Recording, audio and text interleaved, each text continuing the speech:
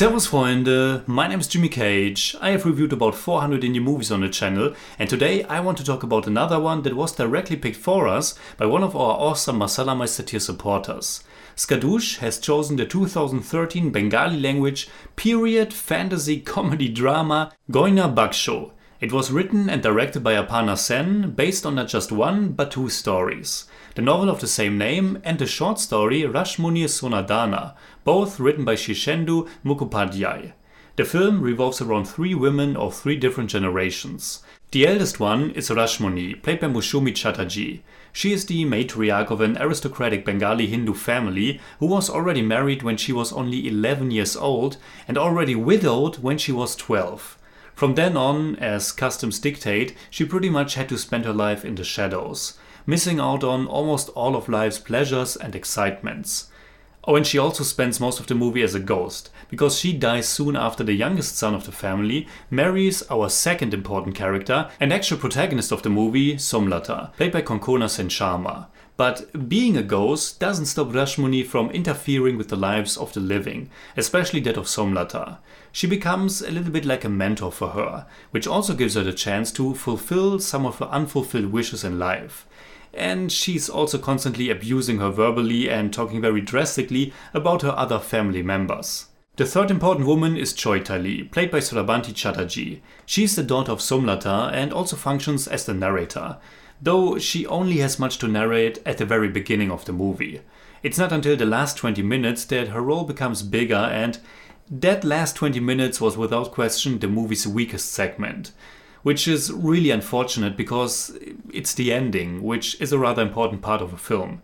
And in my opinion, this one really damages the overall experience a lot. But let's go back to the beginning. The title Goynar Baksho can be translated as the jewelry box. And that box has been in the belonging of Rashmuni ever since she was a little girl. It's basically all she has. All she's allowed to have, since there's not much left once she becomes a widow. When she dies at old age, she doesn't want that box to fall in the hands of her greedy relatives. This is where our protagonist Somlata comes in, who is ordered or bullied by Rashmuni to hide it. Well, maybe I should go back one step further, because the actual beginning of Goynar Baksho is this really fast and joyful little song that's playing over the opening credits. It sets the mood for the comedic vibe of the movie, which can probably best be described as a period satire. It's not so much a film driven by a tight story, but rather its characters, this aristocratic family, and how they were affected by the changing times. The film begins more or less right after India got its independence, and later we jump to the year 1971, in which the Bangladesh Liberation War took place. I thought the initial depiction of India in the late 1940s and early 1950s was pretty good. It lent itself to some nice satire, and it reminded me a little bit of Satyajit Ray's The Chess Players, shining a light on these rich landlords who live in their own world and don't quite realize how times are changing. Their fortunes are crumbling, but they don't want or can work either. There's this great scene early on where one of the elders is giving away a bet instead of money to pay for something, and then there's this great shot that shows us two members of the family literally fishing while the bet has been dismantled and the parts are getting carried away in the background. Comedic touches like this made Goynar Baksho such a delightful experience for me, at least for a big stretch of its rather long runtime. For a majority, I was sitting there with a nice grin on my face and enjoying the lighthearted humor and satirical nuances.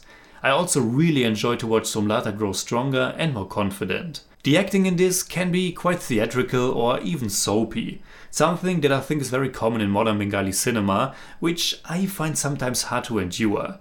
But here it mostly fits with a satirical approach. Honestly, I wasn't so sure about the choice to give Somlata this stammer, and I thought the movie was really laying it on thick how shy and insecure she is.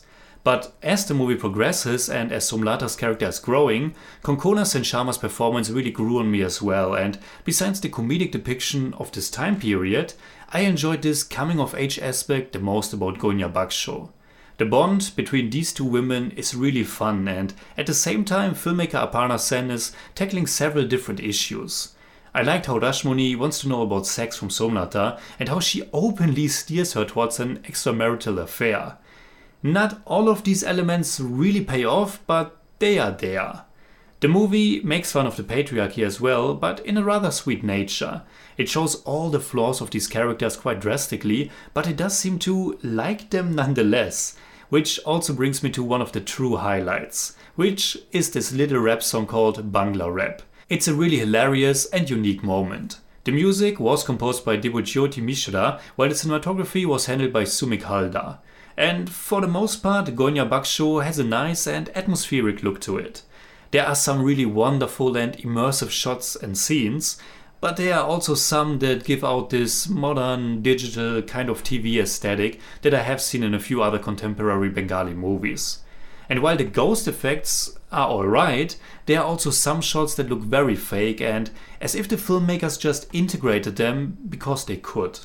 But they are rather off-putting. As is the sound of Rashmuni's voice as a ghost. It's not a big thing, but it sounds a little bit tinny. More important though is that the pacing could have really been better. There are many segments that are quite lovely and charming, and then there are some where you wonder where the movie is going or why it does take so long. Which is especially detrimental in regards to the whole closing segment. Because all of a sudden it feels like we are completely running out of time. Like I mentioned earlier, I think the entire final 20 minutes really damaged the movie overall. It feels as if we are sacrificing our actual protagonist and her journey for this tacked on segment about her daughter. Of course, I'm not as well versed in the history of India and the inclusion of the Bangladesh Liberation War might play out differently for locals, but for me it didn't come together in any meaningful way and I was rather perplexed when the movie ended.